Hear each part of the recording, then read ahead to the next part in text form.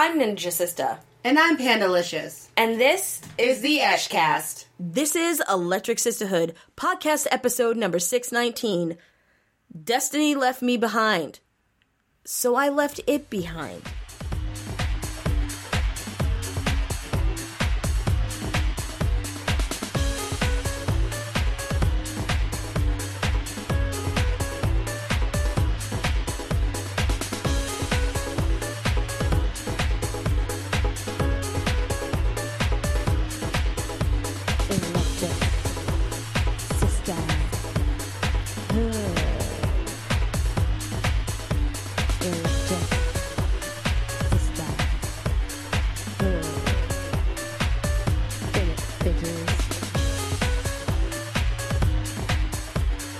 Alright, this is Electric Sisterhood, home of the original. The fucking original. Girl gaming, tech gadget, and anime podcast. I am Ninja Sister. And I'm Pandalicious. Welcome to a brand new episode of our weekly podcast, Panda. Hi. Girl, how you doing? I'm doing. That's good. That's good. It's always good to be doing. It's always good to be good. And you good, right? Yeah. I'm good. Are you good? Yeah, I'm good. I'm good. You know, I mean, it's cold as hell in Massachusetts. But Massachusetts is either cold, wet, or wet, cold, or snowpocalypse. Right, and it's not snowpocalypse right now. So, you know, again, blessings. Hashtag blessed. No, I've just been hanging out, doing some things, hanging out with some peeps, which I don't get hanging to out do, with my family, which has been dope. So I'm excited to jump back into doing the cast and talking games and stuff, because I've been talking like not games and stuff most of the week, and it really like put a hole in my soul. So I feel really good about the stuff to talk about today on the show. I know I have a full course of things to talk about. I got one thing. But it's a full one for you because it's a very meaningful one for you. Yes, it is. So I'm just gonna jump in because I like to run my mouth a lot, as y'all know. Hey, it's 2019. It's New Year, but same us. Yeah, same us. So yeah. Whatever. Go ahead, hit us with 1-2 time. Well, you know, it is a new year, and I figured, hey, I haven't talked about Destiny in a while. It's been like a long time since I've talked about Destiny. And longtime fans of the show know I talked a lot about Destiny when Destiny 1 happened. So much so that we actually had to just make a segment and restrict me to 10 minutes only of Destiny talk per episode. So I would be forced to do other things and talk about other things. But I haven't talked about Destiny in 2019. And I have a reason to talk about Destiny in 2019 now. So I'm going to do it. All right. So I'll allow it. You can't really stop it. So you're right. You just have to endure at this point. As but does everybody else listening. I appreciate your permission, though. You're welcome. I recognize it. And I appreciate it. So if you've been following game industry news, you heard the announcement that was made earlier this week that Activision and Bungie would be parting ways. And basically, Activision is no longer partnered with Bungie and will no longer be publishing Destiny. Destiny is, and they're in the process of it right now, basically filing out all the paperwork and the payoffs and all those kinds of things.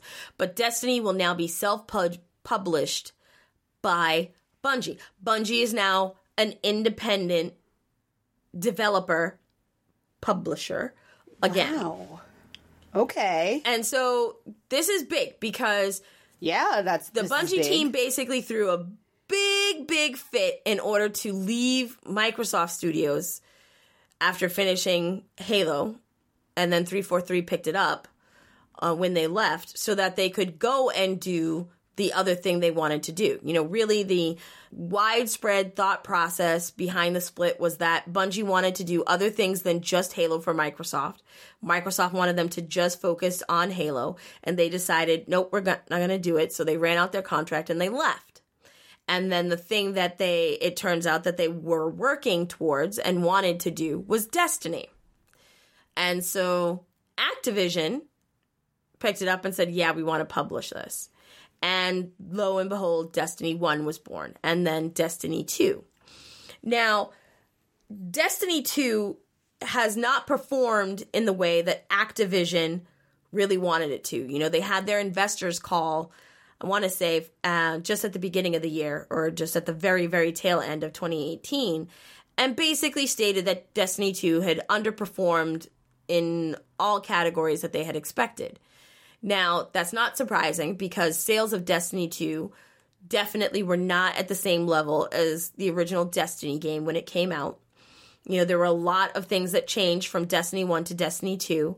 Not as many people bought the expansion packs right off the back or even bought the expansion packs after they published. Microtransaction activity was down, you know, and a lot of things just Destiny 2, while being, I think, ultimately a better game than Destiny 1 was at ship time, not to what it grew to after updates and DLC packs, expansion packs, whatever you want to call them. But at ship, I do think that Destiny 2 was a stronger game than Destiny 1. Its core campaign, I thought, was actually a better story. You know, instead of putting everything in grimoire cards that hardly anybody actually went to the companion app to read, it kicked off with a story, you know, of Cade being killed and going after the people who killed Cade. Which, you don't kill Nathan Fillion, motherfuckers, and not have retribution come through the That's right. You don't. Universe sweeping for you. Which I thought, you know, the Forsaken expansion pack really was a great addition on. The Gaul story for Destiny 2, I thought was good. We actually finished your campaign together and going through the whole thing with Gaul, like we were talking about, you know, what drove him, and spoiler alert, at the end of the campaign, when you kill him, you know, that you kind of feel just for a second a little bit for Gaul, because you realize that he just really was searching out for somebody to really see him and acknowledge him. And it just drove him to the bad place because of the extent of which he wanted that acknowledgement. But it was done really well, and the game felt very balanced. You know, there wasn't any planet that you went to or boss that you went up against that felt way too heavy by the point that you reach them. You know, even the side missions that came up made sense and felt good. And, you know, the open world multiplayer stuff, you know, all of the events that came in and things like that, they all felt good, and weapons felt pretty balanced. Like, there weren't as many things that needed to be nerfed to get to balance in the player versus environment in the campaign mode. I don't play PvP, so I don't like to comment on PvP, and it's just because I've never had a great experience personally in PvP, so that's why I don't play it. But with all those things said, it wasn't as successful as Activision wanted. That being said, there's a couple ways of looking at it. You know, many of the things that the Destiny community has been very vocally negative about in the game are things that you assume are driven by business decisions. You know, nobody liked the Eververse when it was added. Yep. Because it was like, here we go with the fucking microtransactions.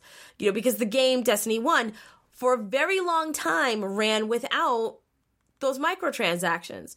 And I would argue those were happy days. When I didn't feel like weapon mods and skills and cool pieces of armor, which all those things do affect your overall player character strength, were behind a paywall. You know, it felt like you could, if you played enough of the open world events and DLC and ran through the campaign, you know, with friends and by yourself, that you could beef yourself up and get some really good random drops, especially if you ran raid, that you could get the cool weapons without having to play PvP, without having to buy things behind the paywall. You know, you had a set of emotes, and you have some that you would, you know, discover from running different missions. And then the Eververse came in, and then all of those cool optimizations and gear mods and things like that seemed like they fell behind the paywall, or excellence in PvP. And so a big chunk of the community was kind of left behind. So it didn't matter as much of how much content you put in an expansion pack if the majority of those cool things that we used to just get from grinding or finding a loot cave. Remember loot caves? I remember loot caves. Oh, loot caves were so dope. But those were really cool experiences that made it unique and made the cooperative nature of the game really exciting. And that seemed to slip away with the Eververse, which was basically the in-game store for microtransactions. You know, now you were buying loot boxes, literally, and unlocking them, and many times just getting a shit ton of shaders and a mod for a weapon that you didn't have, so you couldn't use the mod, and maybe every once in a while a piece of armor. Well, that's kind of a shitty pull for a, at times, $5, $25, $50, or $100 microtransaction, which I kind of feel like when you go into double digits, it's no longer a micro transaction. Right. It's kind of a macro transaction at that point.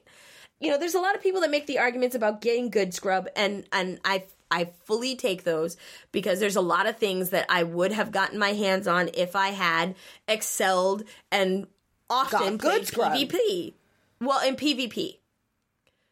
There's only a certain amount of grind, because there's certain weapons and armor now that you can only get by competing in Iron Banner, which is PvP, player versus player, or doing Crucible runs, which is PvP. Right. And PvP is kind of toxic for me as a black female player.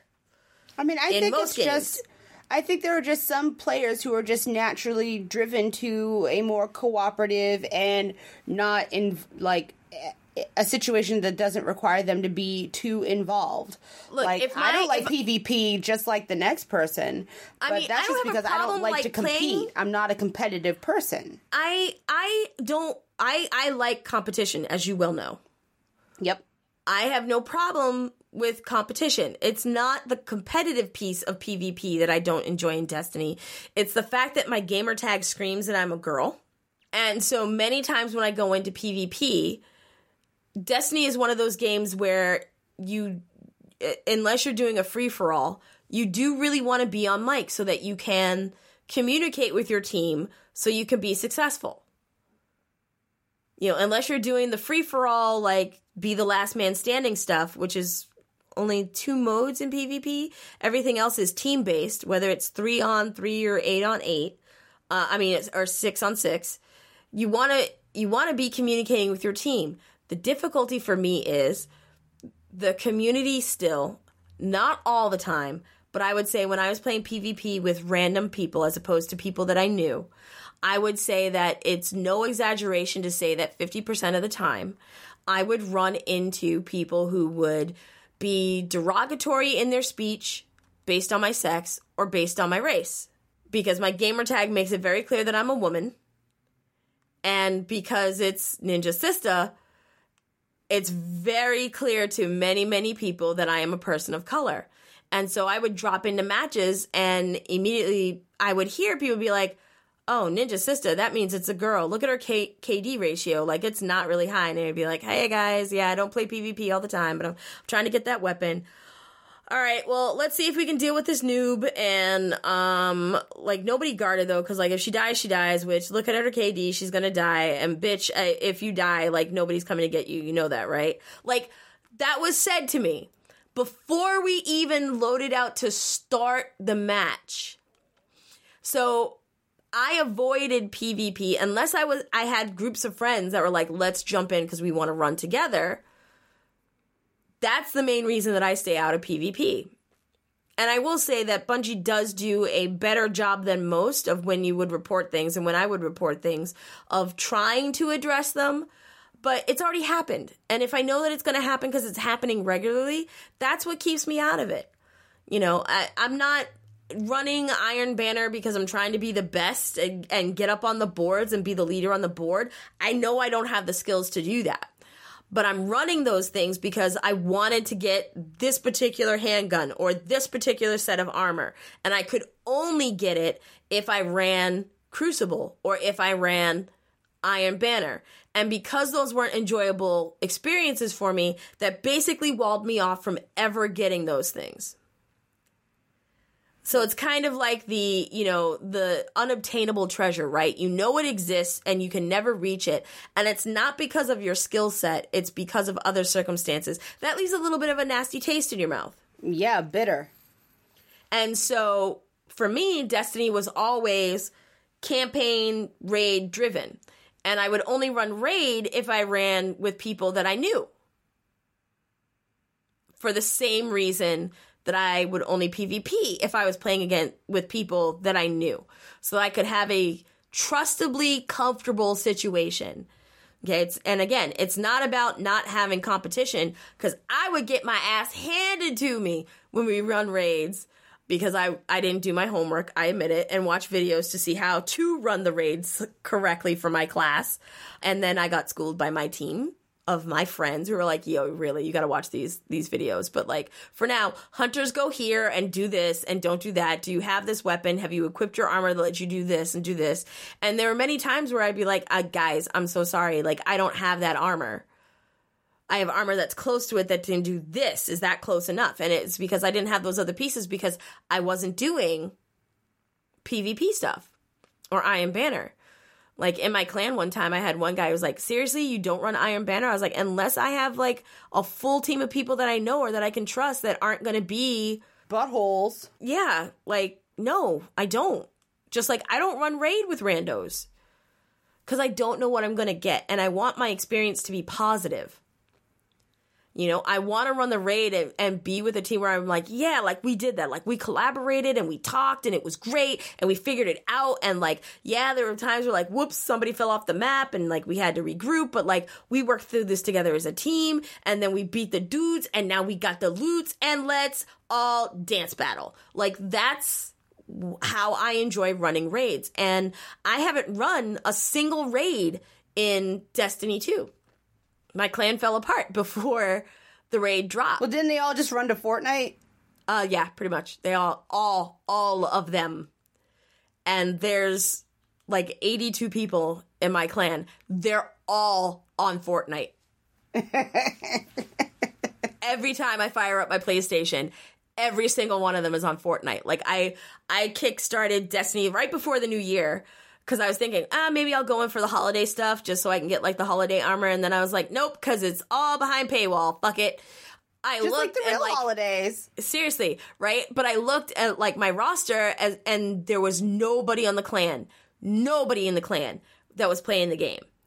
But I go out to my friends list, because pretty much half of the clan I have is actual friends, because I know many of them through either other clan members, actually through social, through the community. A couple of them are actually fans of the podcast, which was really cool. I look at my friends list and like they're all playing Fortnite or Spider-Man. It was Fortnite and Spider-Man. Which don't get me wrong, Spider-Man is good. I've been watching my husband play it. It is good. And I think part of the argument, you know, in Activision's defense is when Destiny 1 came out, there weren't a lot of games on the current gen console that were structured like Destiny. You didn't have a lot of space-based shooter MMO. You know, we had already gotten past Halo Guardians, which some people loved, some people hated. Yes. Okay. You know, we were past Gears, and the Skyrim folks were having a good time, but there wasn't a space game ad hoc, massive multiplayer online game.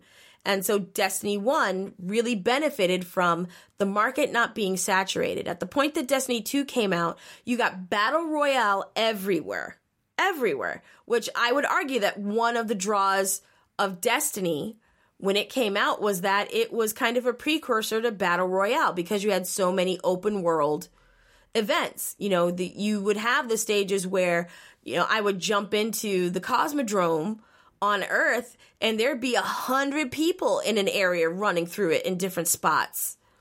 And then, you know, an event would drop and we'd knock it out like it was nothing because there were so many people in that area. You know, that is, you know, Battle Royale. It's just all of us against an environment item as opposed to all of us against each other. Part of the reason why the Crucible blew up so much for Destiny was because it was a very strong PvP option for console gamers at the time. But now you've got Battle Royale everywhere. You've got, PvP in a bunch of different games. The most recent Call of Duty came out and didn't have a campaign. It was just Battle Royale, player versus player, So you have a much more saturated market now at the point that Destiny 2 dropped out, that you were due for franchise fatigue.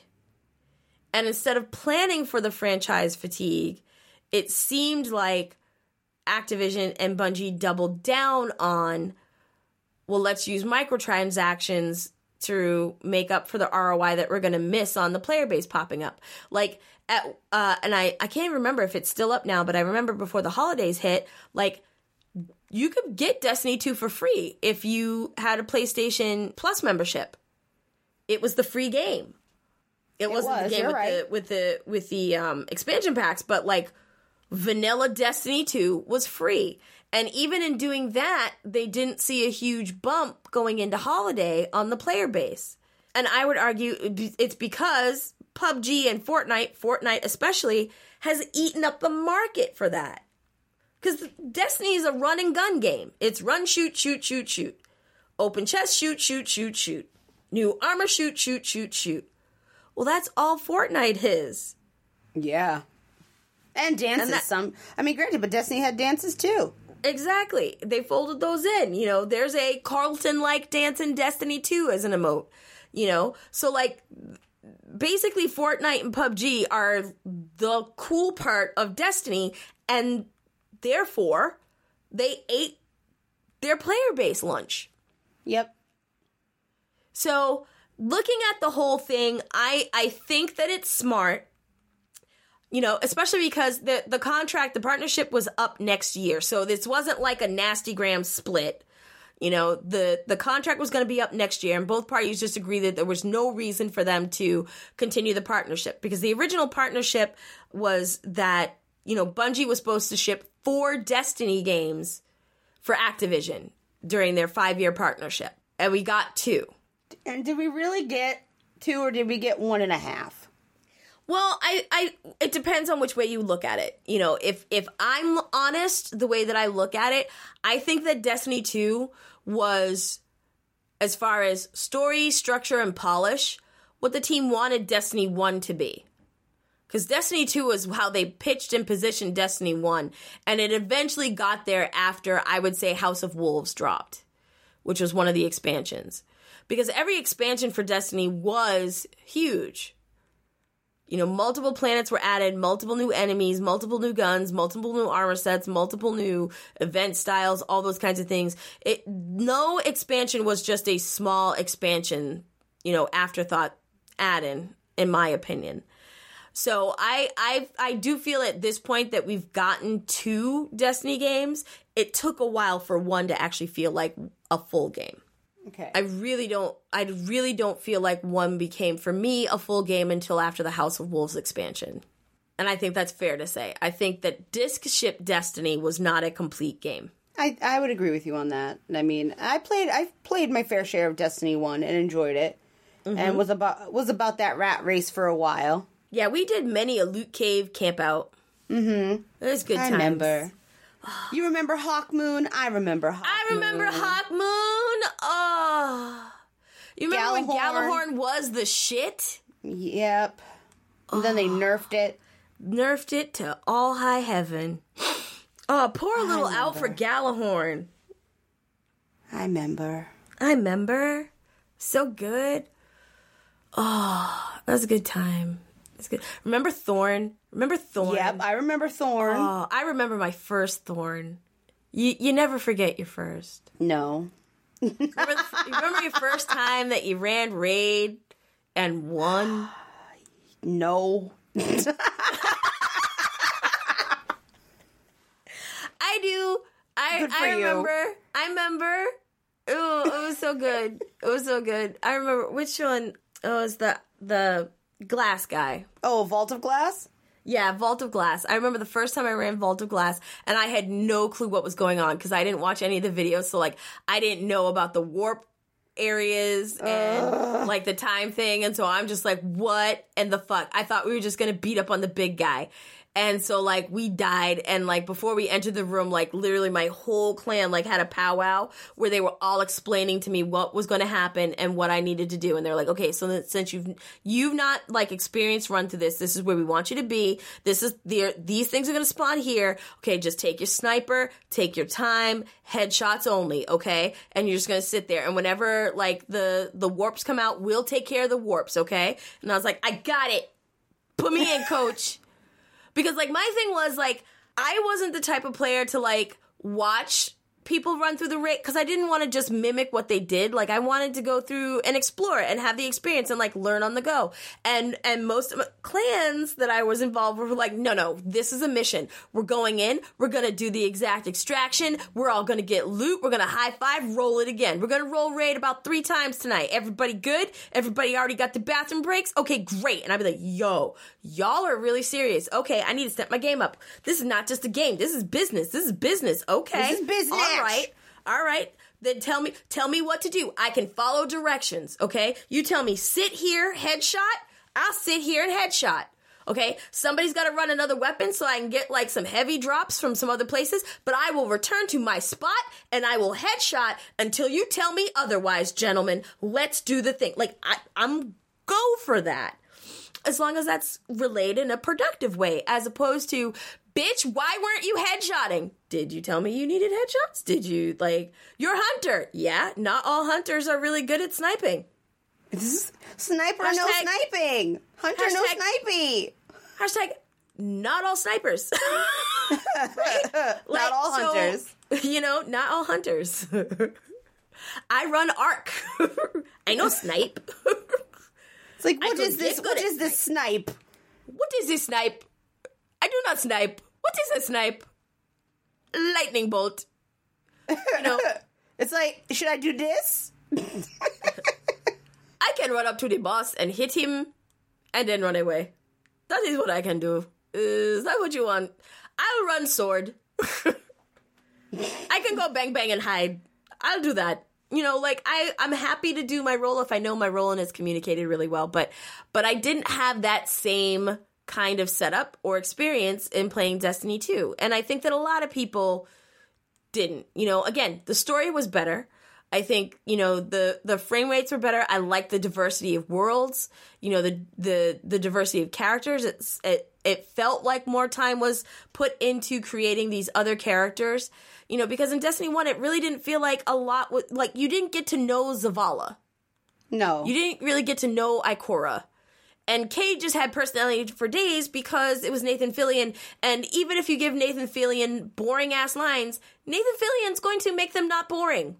I mean, and you don't get Gina Torres to come on board, and you don't get Firefly back together, and then not, you know, take advantage of that. And I feel like, too, they flipped that around. You know, you had a Zavala backstory, and you got to understand some of his motivation and some of the character. I actually like Zavala more after playing Destiny 2 than I did in 1. And the same thing with Ikora. Like, you got some emotional things out of there. And then even more Cayde. And it's like they let just Nathan Fillion, like, be Cayde. And that felt better and made it a better experience. But I think, for me, personally, the force of things being unlocked and having to go through PvP to get some of the cooler things. Like, there were some missions where they were like, in order to get this weapon that I wanted, the last 2 steps involved me, like, winning a certain number of Crucible matches. Well, that shit wasn't going to happen, so I just abandoned those missions.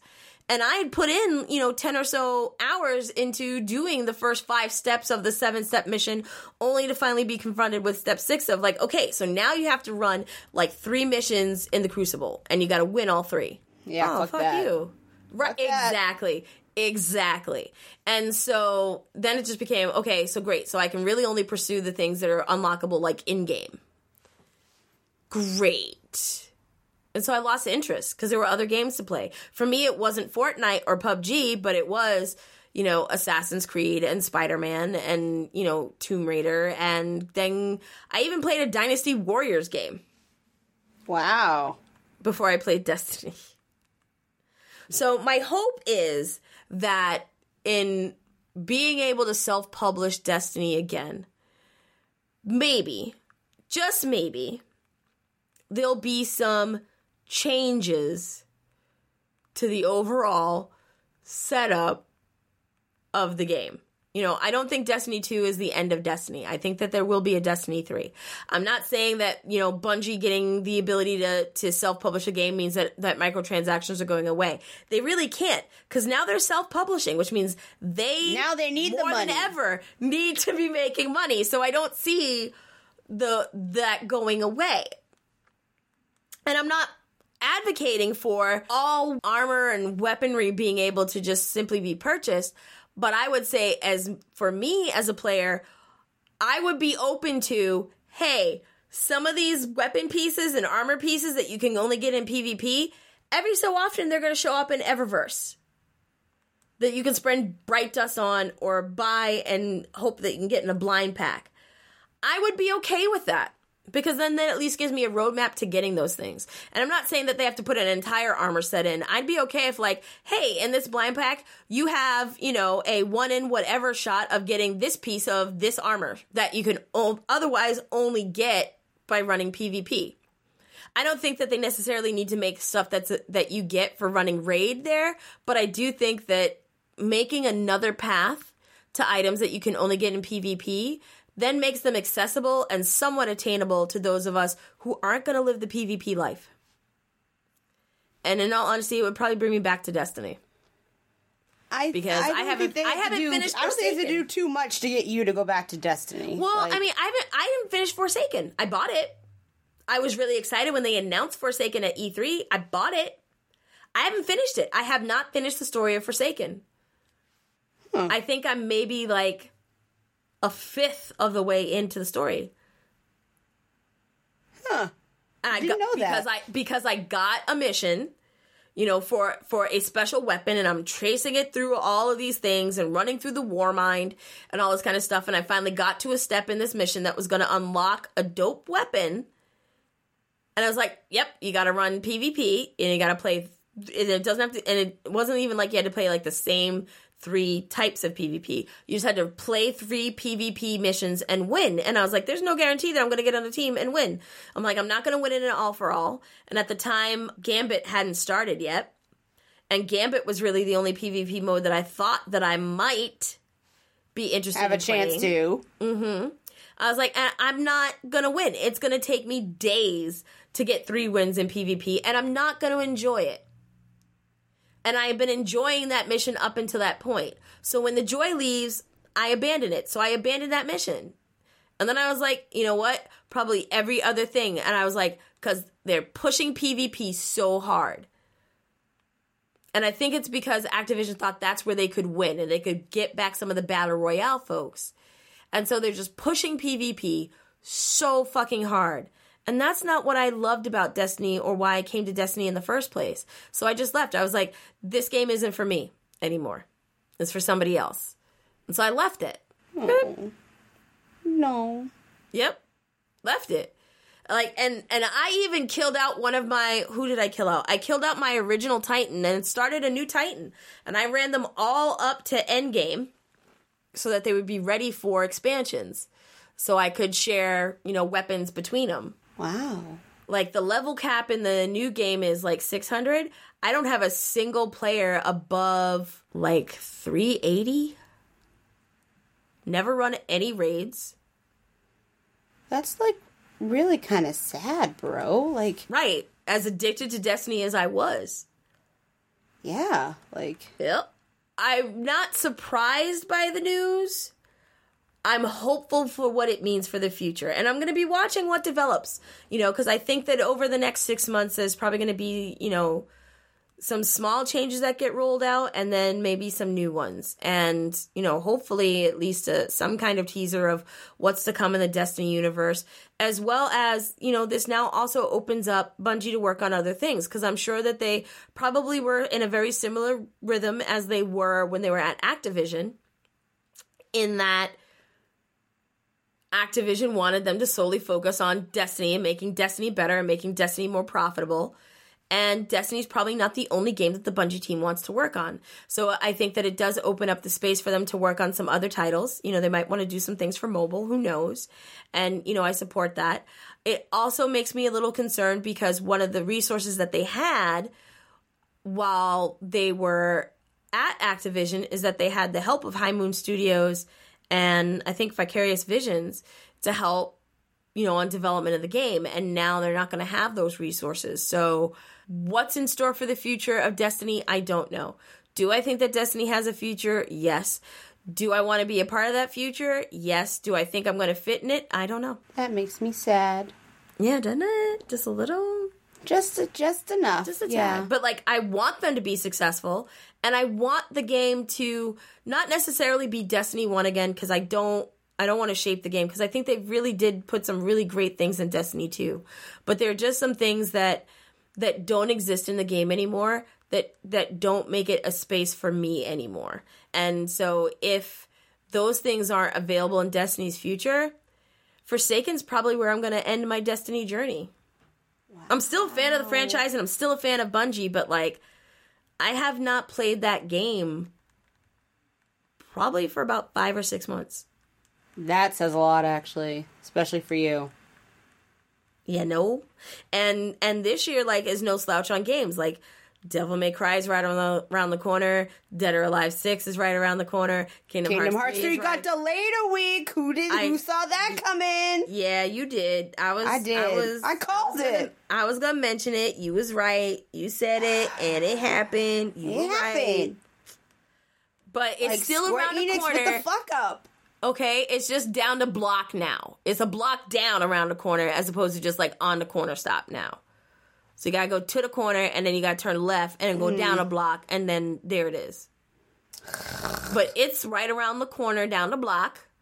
Okay, Devil May Cry, Dead or Alive,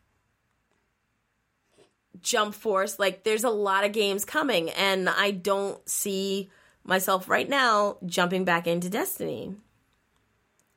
And it sucks too, because a lot of my friends, I look at them, my Xbox friends, they're all at the cap or better, running ragged on PvP, and I'm like, oh. It's guys, but I don't want to buy the game again on a different platform and spin it up. I'm just not motivated. No. All right, so that's one of the things I wanted to bring to the table. I'm actually going to shut up and let you bring one of your things to the table, and then I'll end on my other thing. I mean, I only have one thing anyway, but I know, but you all you got is one mic. Yeah, you're right. We know, and I always say it this way, but we know that I'm a horror fanatic. I enjoy horror games. I enjoy watching horror movies and, picking apart its narrative. That's just kind of where I sit most days, all day. And we know I lost my shit when we got Resident Evil 7 because it was a nice return to basics, even though a lot of people like to, note that 7 doesn't feel like a Resident Evil game right off the bat. And it does come off a little bit more Silent Hill-y with its atmosphere more than a traditional, Biohazard, which is what Resident Evil is called in Japan. Yeah. However, this is the new year, and I think that our last episode we were talking about, the element of games getting, remakes and getting, the upgrade on the visuals and, or getting a whole new adaptation under a franchise's name. And last year at E3's 2008, we actually saw Capcom show one of these remakes that they were working on, which is Resident Evil 2, which the initial game came out in 1996. So some of you guys who are listening to this were probably just born. when this game came out, and I mean, I didn't play it until, I want to say, I didn't play it until 98, 99, but it was the game that really kind of shifted for me that games don't have to be platformers, collecting rings, being a, you know, blue hedgehog or a golden fox, and you didn't have to go after chaos emeralds, and games could be so much more than that and could really guide someone down a totally different path than they ever thought they'd ever go on. So when I first heard that they were doing a remake of Resident Evil 2, I was just like, all right, so they're just going to upgrade the graphics, which, hey, like, I'm not against that with the capabilities that we have now. Like, that's fine. But they were alluding that they were actually going to change a lot of the core mechanics from the original game to make it feel more modernized. So I was like, what exactly are they doing? Because, I mean, there was a lot of things that Resident Evil 1 and Resident Evil 2 did that solidified it as a type of game. Like, it had its own engine. I mean, it got its new engine with 7, the RE engine, that they got all boosted up and all that stuff. So, what can we expect from this new adaptation for Resident Evil 2? Well, one, we're getting it at the end of this month. So, January, I think, 25th is when we are getting it. You will actually, if you happen to be one of those lucky individuals who's living on, you know, an Xbox 4 Pro or an Xbox One X, there is a 4K resolution capability for you. So, you know, if you thought 7 looked really good, and I mean, it does, then apply that aesthetic with your PS4 Pro. 7 very spooky. I mean, 7 was... It's good. Yeah. But I've watched several people on the YouTube during the daytime in the light play through it, and it looks like a rock solid game, but it's very spooky. Well, that's the whole point. But I mean, it's spooky. But if you go back, and if you're a Resident Evil enthusiast, like I like to consider myself to be, you know, the first 10 hours of the game aren't really Resident Evil-y, because, you know, like, yeah, you got a creepy house in the bayou, you know, it does come off more Silent Hill-y, and that's fine, because that is also a really good game in the genre that really elevated the narrative setting space and really allowed you, brought immersion and horror and suspense all together at the table in a non-contrived way, which was good. So I think, you know, Capcom was smart enough to go, you know what, why not properly homage that concept? Because we haven't had a decent Silent Hill game for a very long time.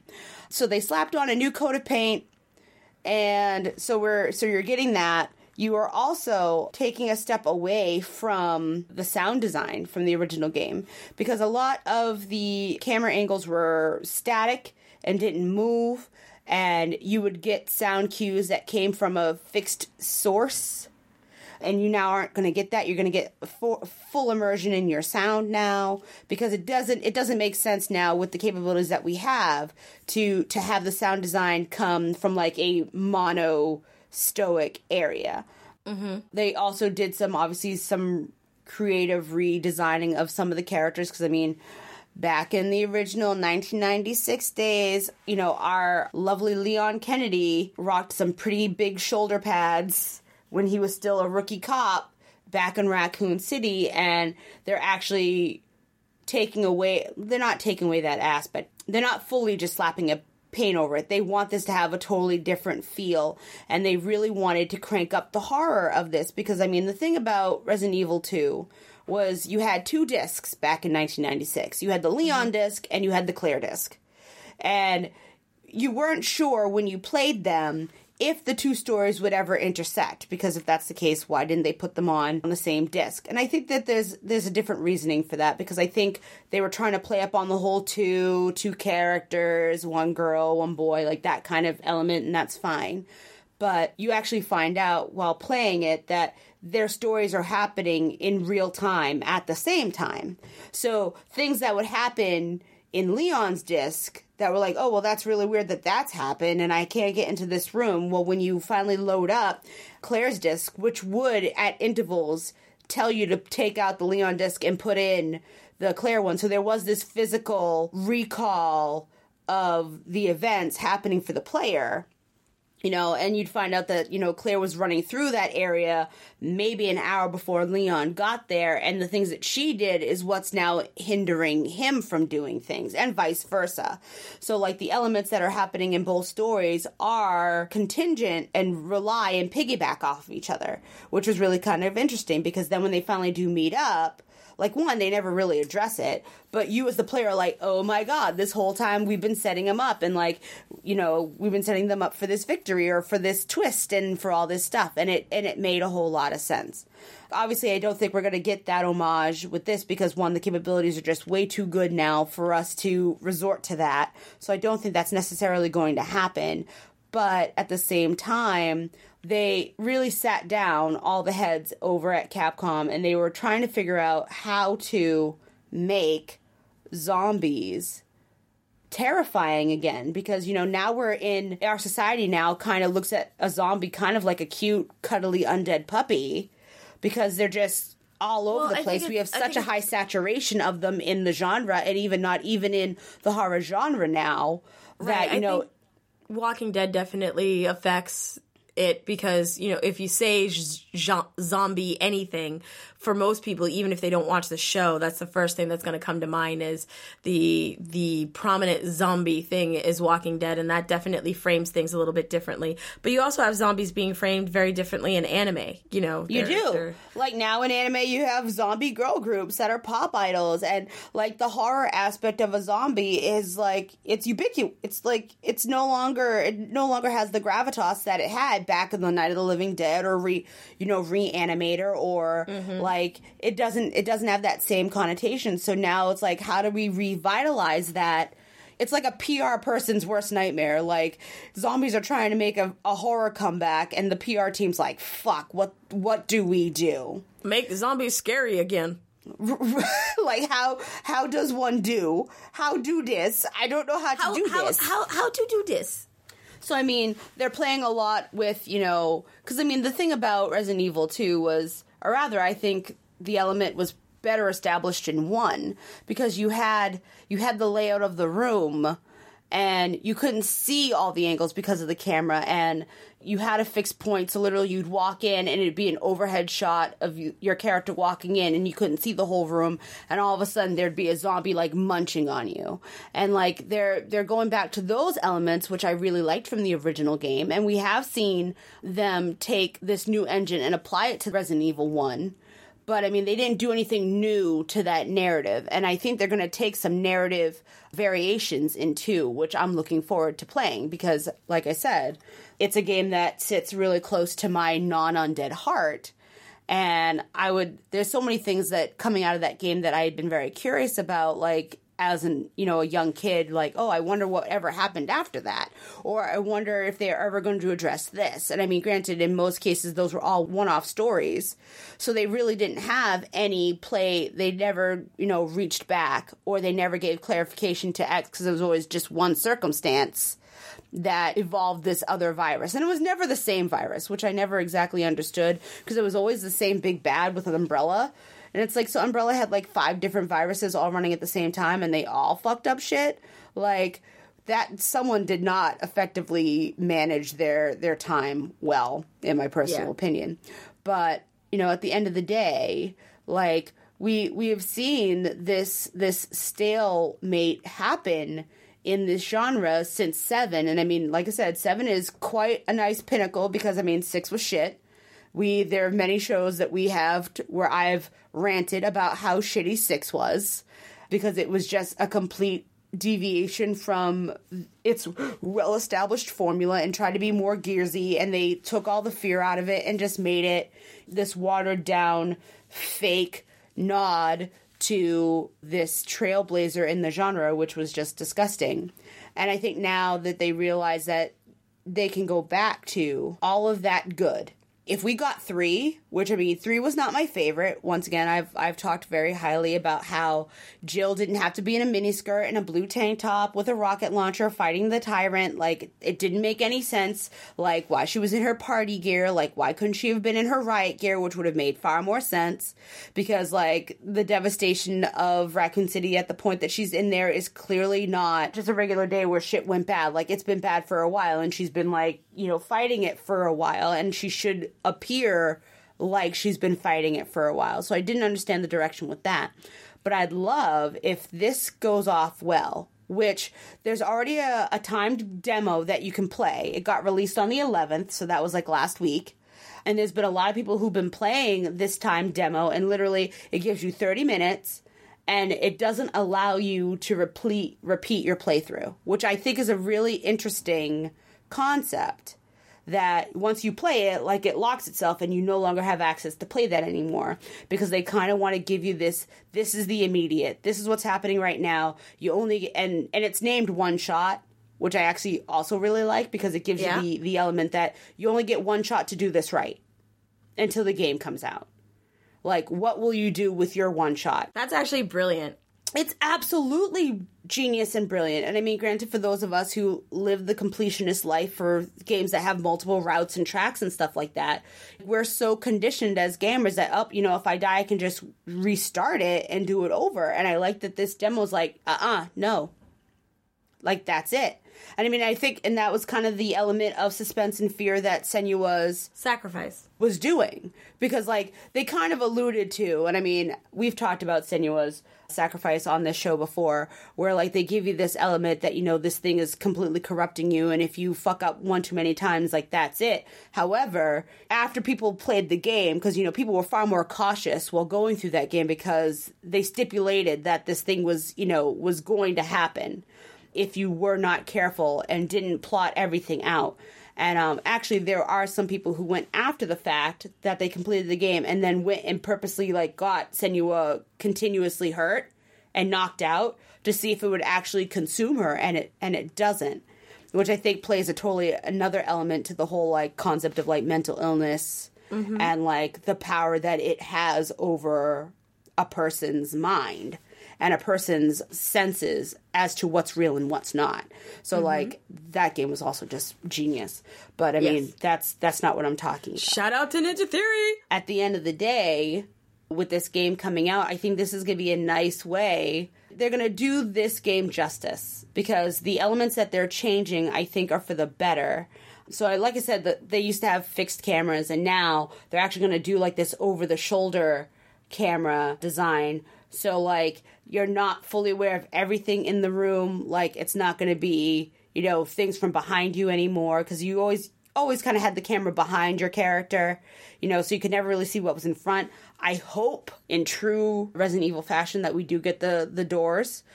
And if not all of them, because I know they did it in 7, where not all the doors operated the way that we're used to them operating in Resident Evil games, but they did finally have one that did it, and you're like, oh, the sweet Easter eggs. Like, there's so much opportunity for them to properly Easter egg things, to revitalize the general consensus and the general demographic of the game.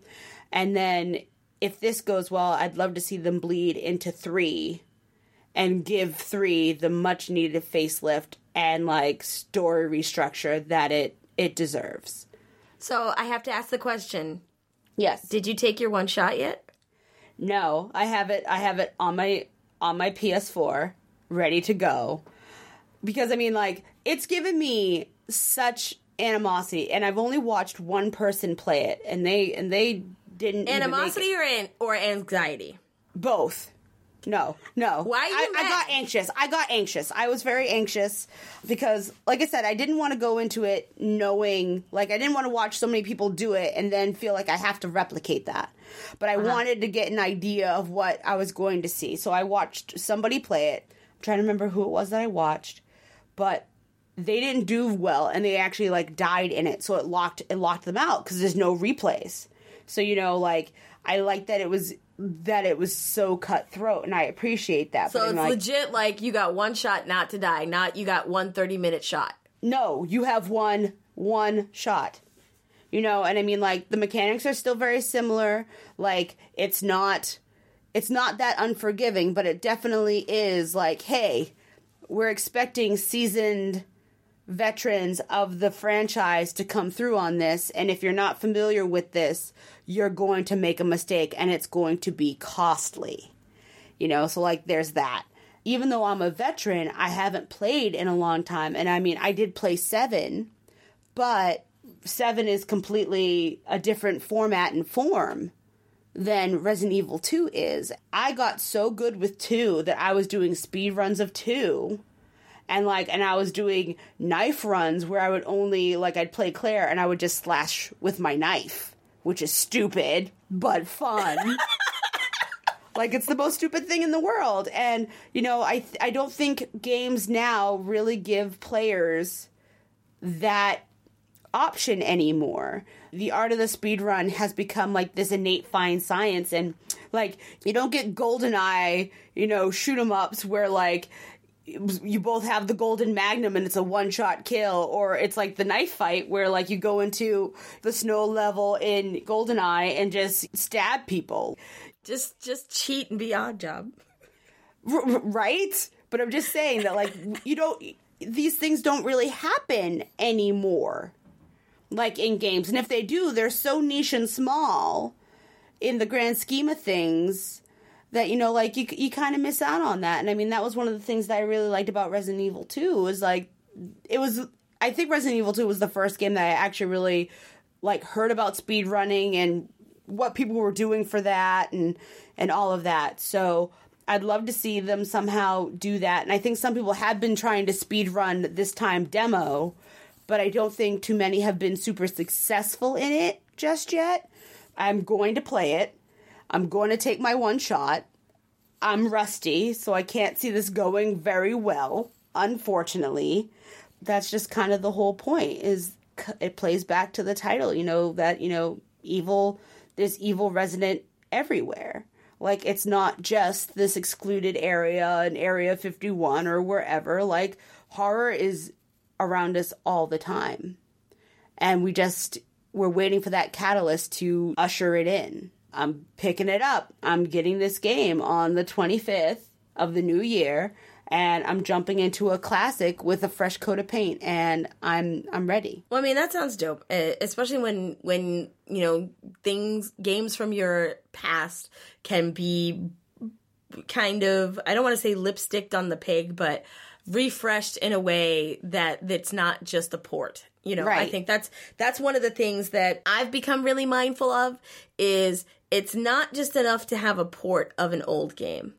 You know, it's nice, but I want a little bit new experience in the old way, if that makes any sense. It makes 100% sense. I know exactly what you're talking about.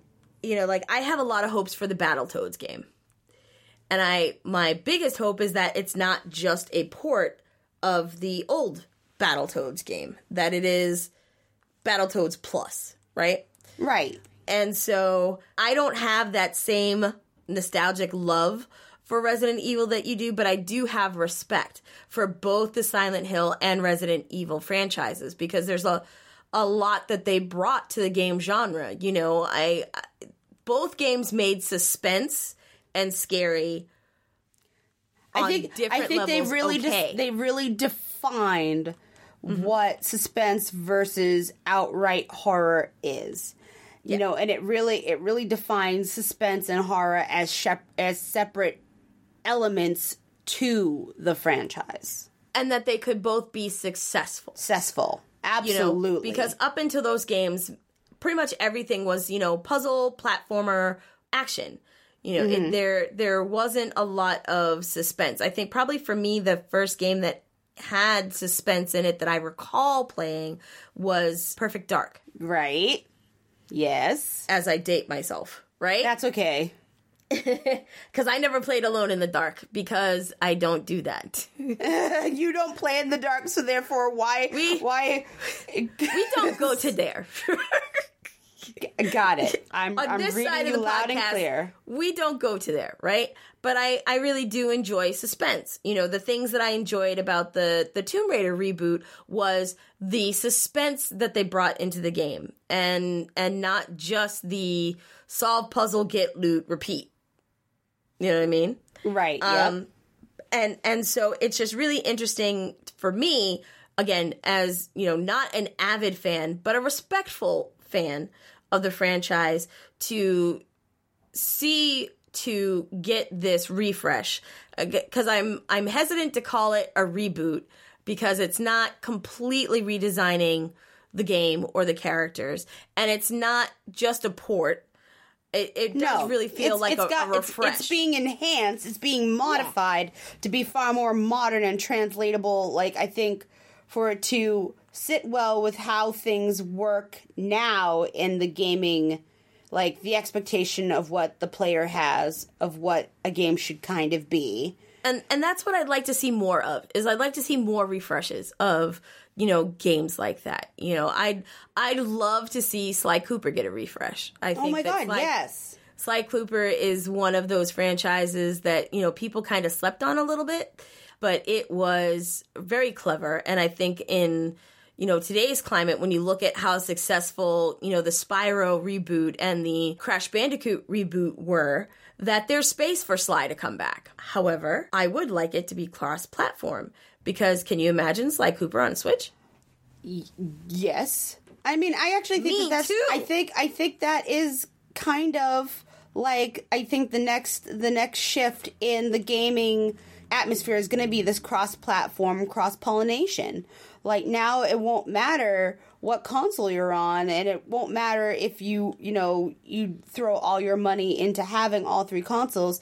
You know, it will be able to kind of definitively put the line in the sand, because it won't matter. I think you can see that for third party, but I don't think you'll see that for first party. Like, I don't think you'll ever see Kratos on an Xbox or a Switch. No, I don't. Like, that's not gonna happen. I agree with you on that. I don't believe that will happen. Same thing with Mario. Like, that's not going to happen, because because those are all flagships for those systems. That makes sense. But third party, you know, I think that there's always more opportunity to be out on more platforms and to bring some of your, I would say now, golden oldies up for the newer generation that is playing now, that didn't get to play the games the first time out. They were out on their consoles. So I'm hopeful to see more of it.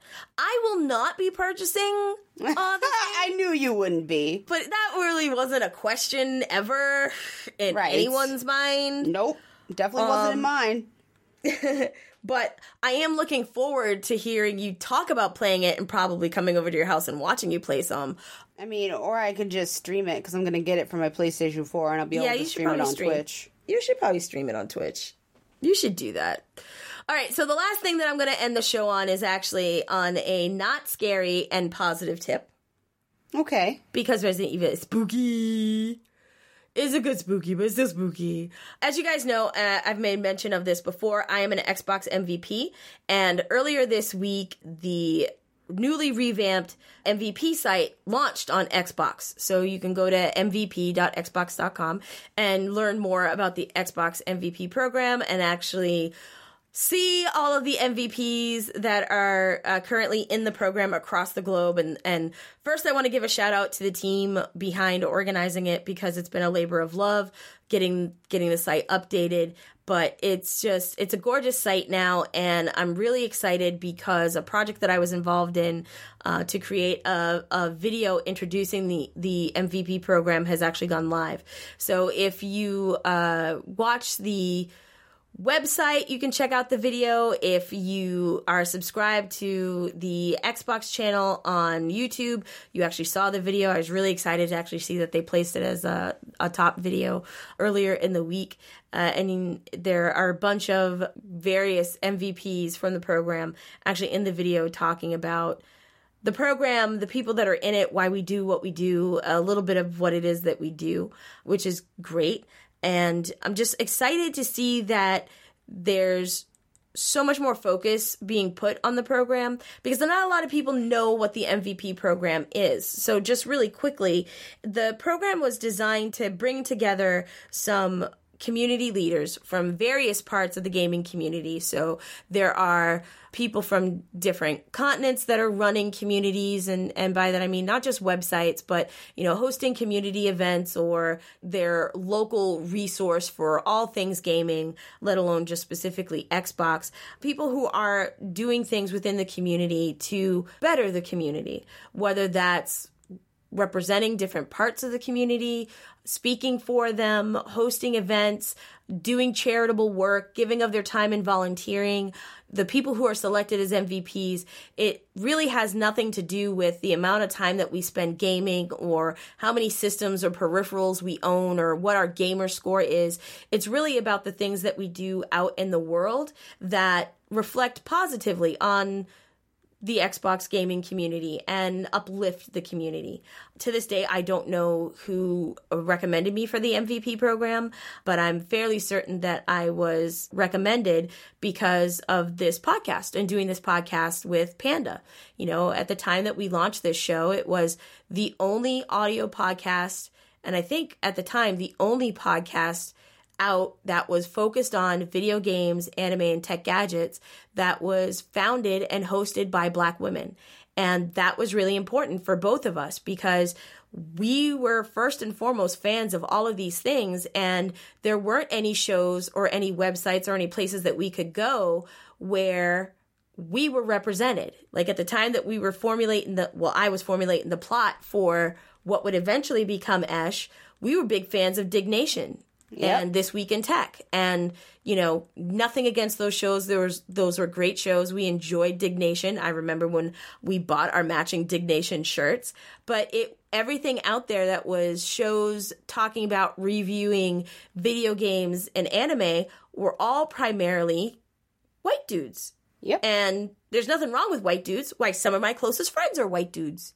Mine too. But that's not representative of me and my interests. And it's nice to see people who look and sound like you and that you have a familiarity with and can relate to talking about those things that you love. Blurred wasn't a word. And if it was a word, it wasn't a positive word in our first few years of doing the podcast.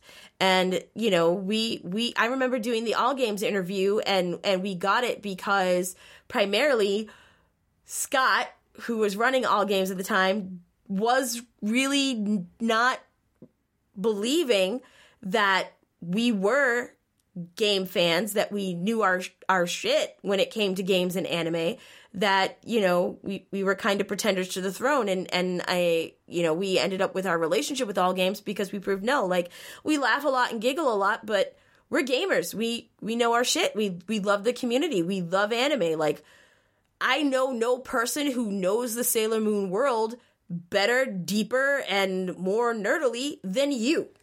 They're out there. I know they're out there. I said I don't know them. Okay, I know they're out there. But at the time we started the podcast, like you were my repository for all things Sailor Moon. Which I find funny because you were the first one to ever watch it. I know. I watched it on Toonami, but like I didn't go and search out the manga. I didn't go out and search the other...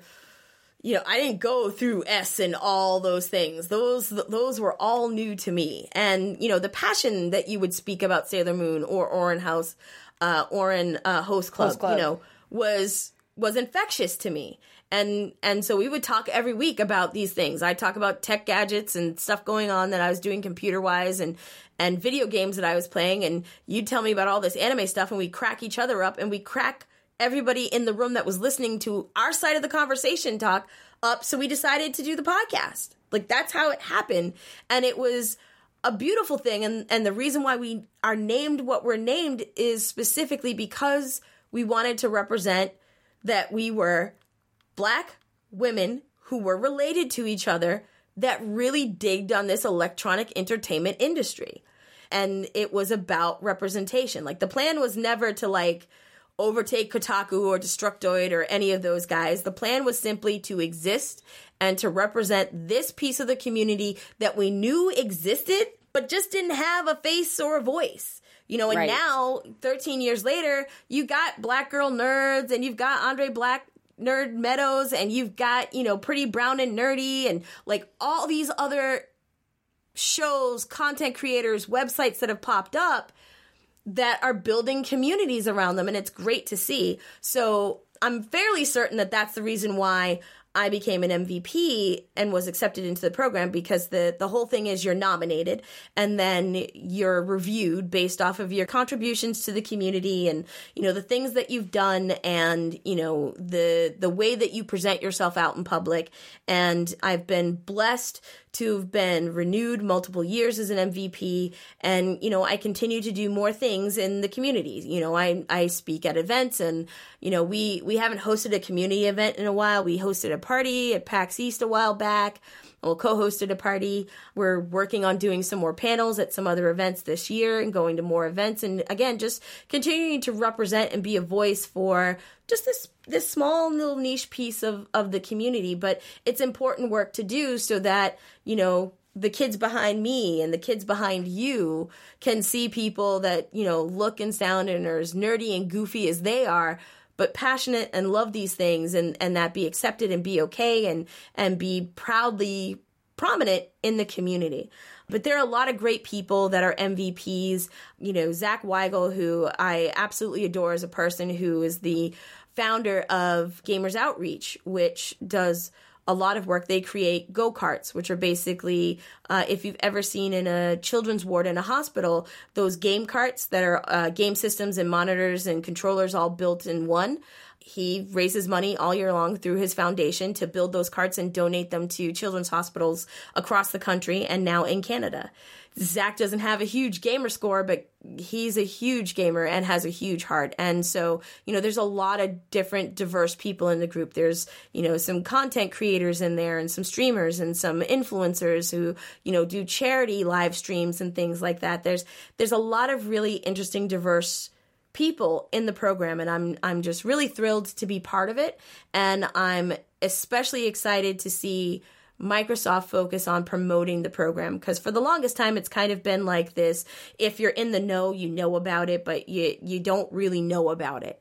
And they're really focusing on shining a light on the program and trying to build and find even more MVPs to bring into the program, because they know there are a lot of people that are doing great work in the community to support, uplift all of us together. So I say all of this to say one of the things that is now live on the mvp.xbox.com website is the nomination form. So you can actually nominate anybody that you know of that is deserving of being in the program, who's doing great work, in the community. And there's all things that are outlined as far as what we're looking for to bring into the program. If you know anybody that meets the criteria, please nominate them.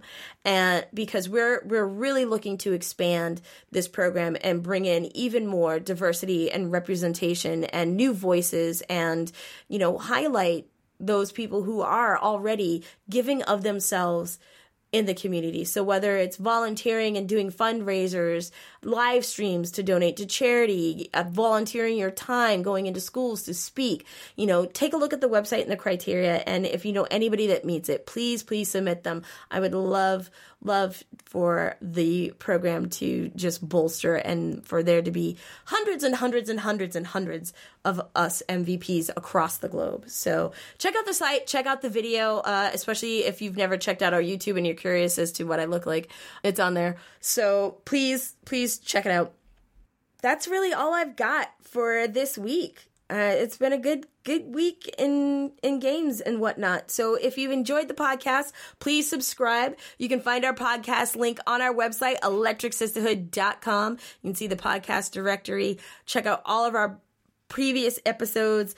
Get the RSS link to subscribe, or you can get our podcast either through iTunes on your desktop or through the podcast application on your iOS device by searching for the S-Cast and subscribing. You can also find our podcast on Stitcher Radio. We're on VogNetwork.com as well. And pretty much any other podcast aggregator that you could use on the planet, you can search for and more than likely find the S-Cast.